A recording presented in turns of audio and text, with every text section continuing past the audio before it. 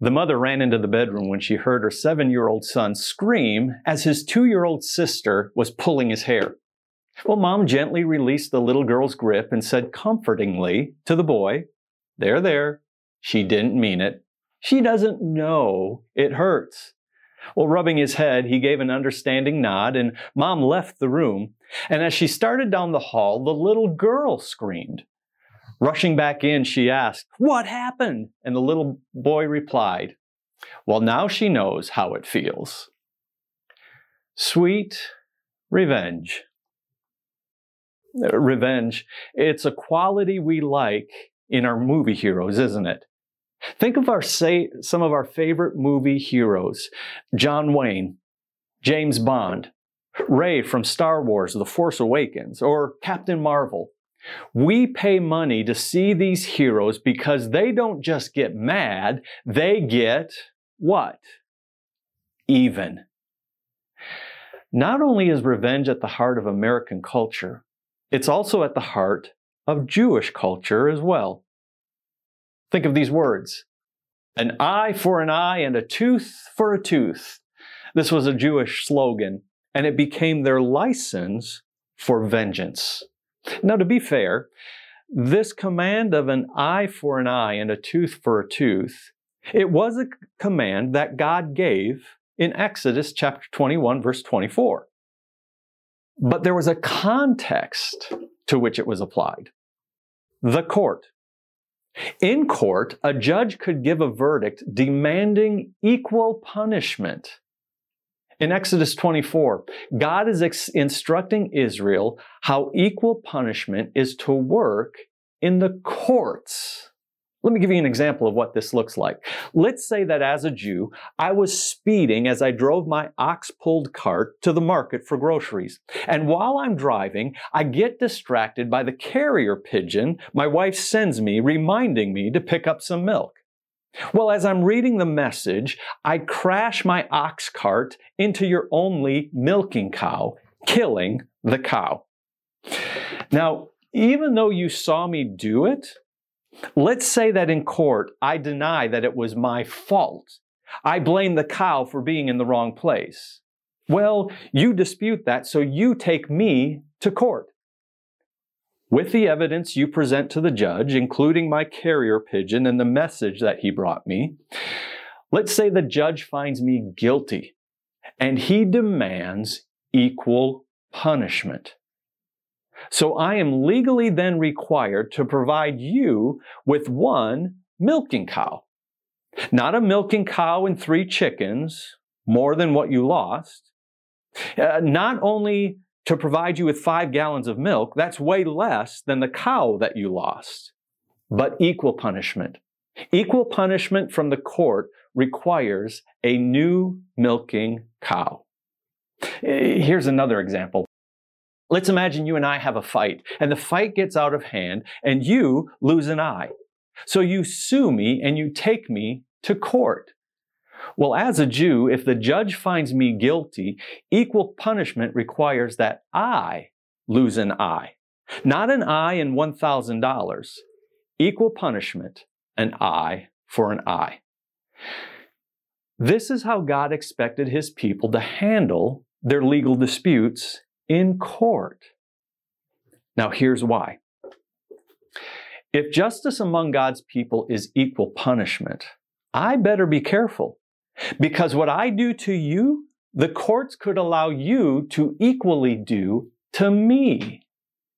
So do you have a picture of how the courts were to function in Israel? Well, that is not how the Pharisees practiced this command of equal punishment.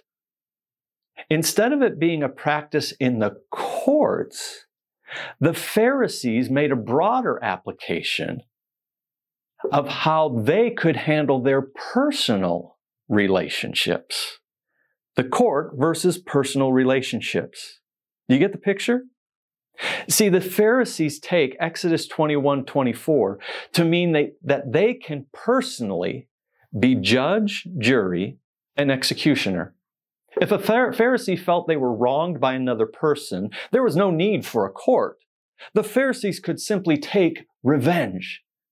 And the whole time they were believing that they were obeying God's word. God said, an eye for an eye and a tooth for a tooth, so they could invoke revenge on somebody else.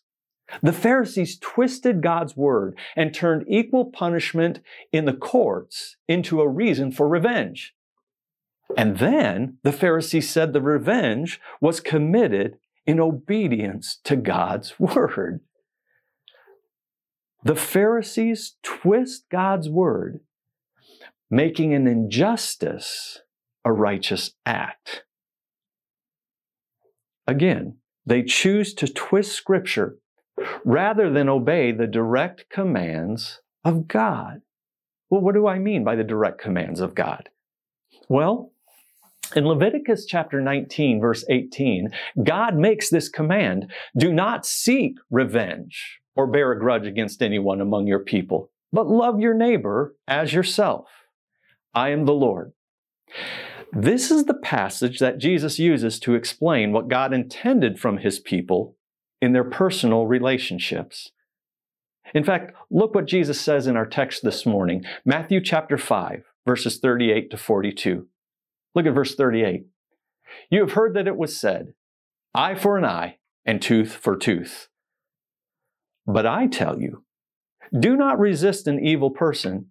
If anyone slaps you on the right cheek, turn to them the other cheek also. And if anyone wants to sue you and take your shirt, hand over your coat as well. If anyone forces you to go 1 mile, go with them 2 miles. Give to the one who asks you, and do not turn away from the one who wants to borrow from you. If I could sum up in one sentence what Jesus is saying here, here's what I would say. Though equal revenge is required in the courts, outrageous love is required of Jesus' disciples. Outrageous love. Do you see that in verses 39 to 42? Listen to it again. But I tell you, do not resist an evil person. If anyone slaps you on the right cheek, turn to them the other cheek also. And if anyone wants to sue you and take your shirt, hand over your coat as well. If anyone forces you to go 1 mile, you go with them 2 miles. Give to the one who asks you, and do not turn away from the one who wants to borrow from you. This opens with the command to not resist an evil person. Now, this makes it sound like the Christian action is to be passive, that as Christians, we are to just let evil people do whatever evil they want to do to us. Just go ahead and walk all over me. Go ahead, abuse me, use me, steal all that I own. Sin against me in any way that you want. I don't care, because I'm being obedient to God by being passive towards evil. But that's not actually what the text says. You see, this word resist, it means to set against. And then there's this word evil, which means to oppose you or one who wrongs you. Jesus is saying, don't set yourself against one who wrongs you. In other words, don't start a fight. Don't start a dispute. Don't start a rivalry. If you start a rivalry, you'll eventually want revenge. So how do you stop a rivalry from starting? Outrageous love. You knock them out with loving generosity. In fact, that's what the scenarios that follow show. Look at the second half of verse 39. If anyone slaps you on the right cheek, turn to them the other cheek also. In the Middle East, a slap on the cheek is the greatest form of insult. In ancient literature, a Roman slave once said, I would rather be whipped to death than flicked on the cheek. You see, a slap is an insult. A slap is to say, you're not even worth a fight. A slap in the Middle East is the equivalent of spitting in a person's face in America. It is a terrible, terrible insult.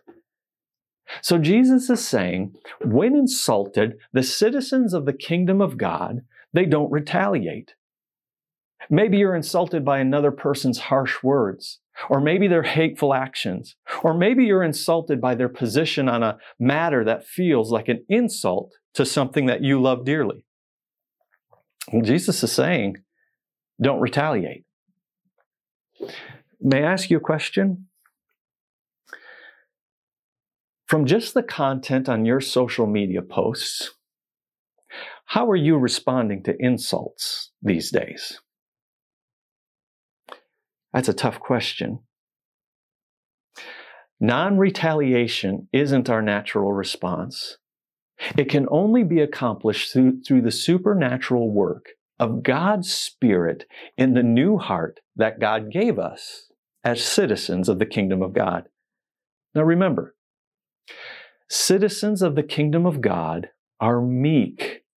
Meekness isn't weakness, but power under control. If insulted, become meek.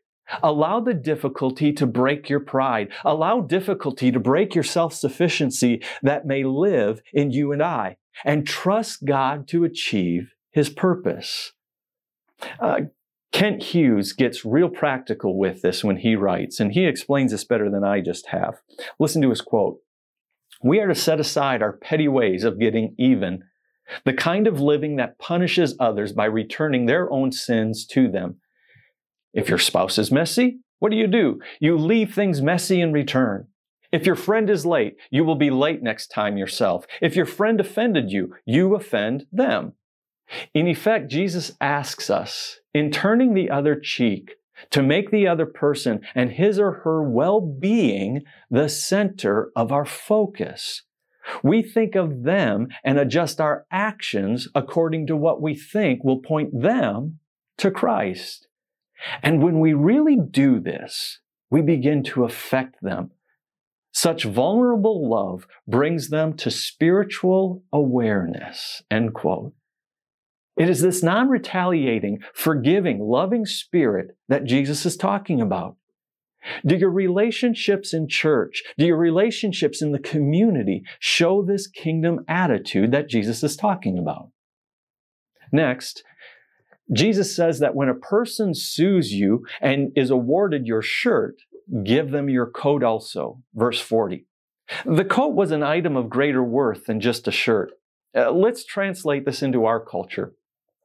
If as a disciple of Jesus, you are taken to court and you're found guilty and you're fined $250, your shirt, for the wrong that you committed, give that person $500, your coat. Now, why would a disciple of Jesus go above and beyond what equal punishment in the courts requires? Well, to show how sorry they were for the trouble they caused. Remember what Jesus said in the Beatitudes. Blessed are those who mourn, those who are sorry for their sin. Your outrageous love in giving your coat would be evidence that you follow Jesus. Right? Next, there is this expectation. If anyone forces you to go 1 mile, go with them 2 miles. You see, Roman law gave a Roman soldier the right to require citizens of Rome to carry their burdens. By burdens, it meant their weapons, their equipment, maybe their luggage. And the soldier could invoke a citizen to carry it 1 mile, but only 1 mile. And the purpose of this law was to allow the soldier to catch their breath after carrying the items themselves for miles and miles. Though helpful to the soldiers, it was very inconvenient to the citizen who was forced into service. The service intruded on the Roman citizen's freedom. In fact, to add insult to injury, most of the time the Roman soldiers would choose people of lower social status to do this. So the Jews were a favorite victim of the Roman soldiers. Many men and women in the crowd that Jesus is speaking to this day, they had probably served as a baggage handler for the Roman soldiers.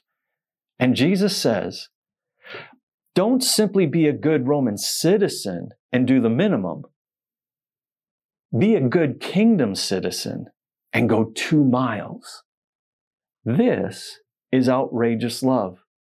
because it also included not only the service of 2 miles, going the extra mile in service, but doing it with a cheerful attitude. Again, to quote Kent Hughes, the cheerful attitude of service in the disciple of Jesus should be the kind that would cause a hardened soldier to say, "What's with this person? This person has something I do not understand." Revolutionary disciples of Jesus possess a revolutionary joy, even when treated unfairly, calling everyone's heart upward. As Americans, we struggle this one when we feel that our freedoms are being messed with. No, it's true. God made us free, and it's God's plan for all humanity to have liberty. But like the Jews Jesus is talking to, we also live in a world where people are going to step on our freedom. What I'm about to say won't be popular, and I expect I will get emails and have somebody pull me aside to talk to me about this. But Jesus commands His disciples, whoever forces you to go 1 mile, go with them 2 miles, and do it with a godly attitude. When outrageous love is shown, even when our freedoms are stepped on, people will know we are Jesus' disciples. Let's keep moving. Verse 42. Give to the one who asks you, and do not turn away from the one who wants to borrow from you.